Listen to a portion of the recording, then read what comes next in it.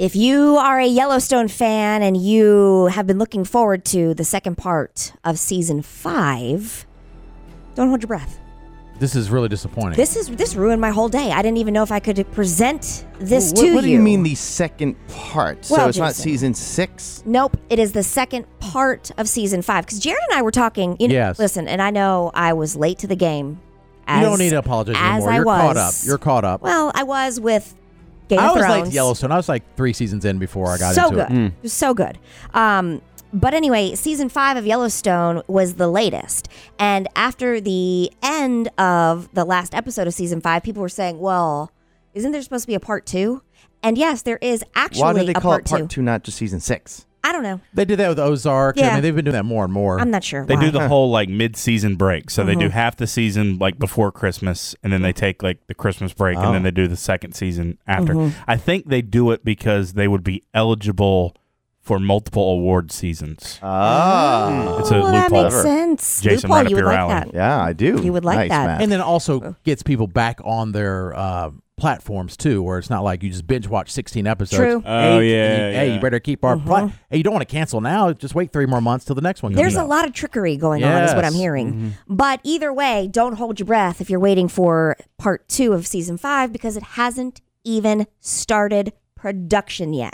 It's supposed to start in January, right? Supposed to start in January. And here is the real upsetting news. It's the end. After season 5, part 2 comes, it is the thank end. Goodness. Oh, man. Yes, because I had to watch. I haven't watched all of season 5 yet, but I made it through season 5, and I'm just like, I did it finally. I don't want to have to keep going. Yes, That's you like- do. I want a That's the conclusion. opposite of Of a true everyone fan. that Don't want we it want to end. more. Opposite, yes. That's so good. Let it end. More. I mean, I guess the good news is that you could do the prequels 1883 and 19 whatever. 1926. 1926. Are they as 23. popular? I don't know, but Not then as popular, but I think one of them did. One of them pretty did well. 1883. Yeah, I the think. first, because the second one, the 1923, 24, something yeah. like that, it's only been out for like 1 season. well, and then they're going to have 4 Sixes, which is the spinoff with Matthew McConaughey. Yeah, I want to see that. That one's going to be Yeah, good, see, I would the think. problem with the prequel, I'm just, when you think about when it's almost like a Western type Yeah. movie. I don't like Western. I don't That's either. what you thought Right, before I you get watched it, Yellowstone. but this is a contemporary Western. So you're talking about prequel. I'm like, ugh. I don't know. But the problem with shows to me is there's never a conclusion. And it's like, okay, it does it, and then if it doesn't make enough money, they just stop sometimes. Sometimes they do, yeah.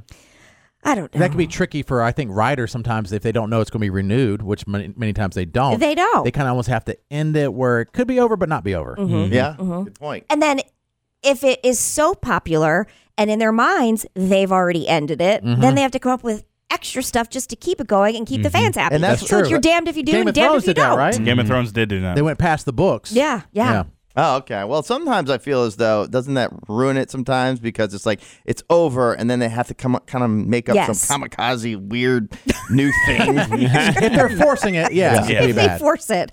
Well, there's a bit of there's some drama that's associated with the season 5 of Yellowstone, and it has to do with the writer and director Taylor Sheridan, and then Kevin Costner. Some people were here. I think we reported that there was controversy with Kevin Costner. Some people were reporting that his wife, the rumor was that his wife was saying that she wanted him to be done with filming, or she wanted him home more, so he wasn't going to be. And I was like, ruining his Another life. Turns Turns out- bunch in here. Turns out nobody saw that this was going to be as big as it was. And so Kevin Costner has his own contracts and his own projects that he's already committed to and has to do them.